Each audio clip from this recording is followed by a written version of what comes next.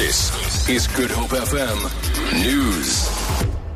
Eskom may not be able to pass on further price increases to all its customers. This emerged today at the energy regulator sitting on Eskom's proposed tariff increase. The energy utility has asked for an additional tariff increase of over 9% this year. According to a letter written by the National Treasury to municipalities, any tariff increase announced after the 15th of May has to be deferred to the next financial year. The regulator's Tembani Bukula says they are aware of the government directive. The letter from the minister is mainly from National Treasury, but it clearly says in it that whatever decision that NASA makes today can only be effected on the 1st of July 2016-17, in that financial year.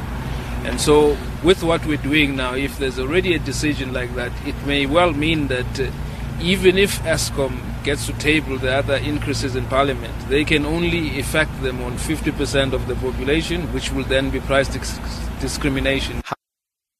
The City of Cape Town has terminated its contract with cleaning company Skyforce General Services. This as cleaning workers staged a protest march in the CBD, calling on Mayor Patricia de Lille to intervene in a pay dispute with the company. The workers say they've not been paid for the past 2 months. Head of Community Affairs in the city, Wilfred Solomons Johannes, says they've requested that the company be blacklisted due to poor performance. The city has served a termination notice that the contract is no longer valid, that they are not part of the 3-year contract which followed a public tender process, and that the services are terminated. We've also indicated to the workers that they can take the matter to the small claims court. A worker, Zola Matwisha, says she's struggling to survive. We don't have money to pay the transport for my children. We don't have money to make a lunchbox.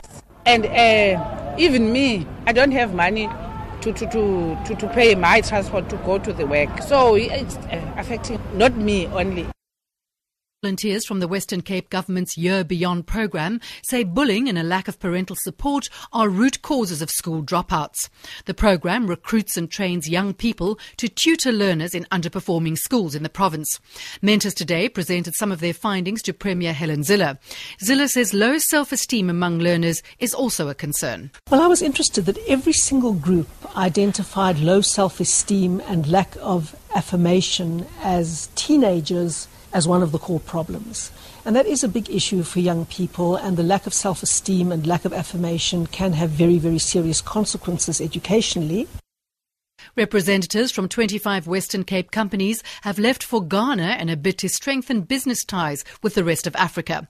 The mission, led by the marketing agency Westgrow, runs until the end of the week. Westgrow CEO Tim Harris says Ghana is a priority market in terms of their West Africa trade program. He says exports to Ghana from the province have grown from 40 million rand in 1999 to 600 million 2 years ago. And finally, economics news. The rand is trading at 12 rand 21 to the dollar, 19 rand 21 to pound sterling, and 13 rand 63 to the euro. Gold is trading at $1,178 an ounce, and the price of Brent crude oil is at $63.09 a barrel. I'm Lenita Crawford for Good Hope FM News. Good Hope FM.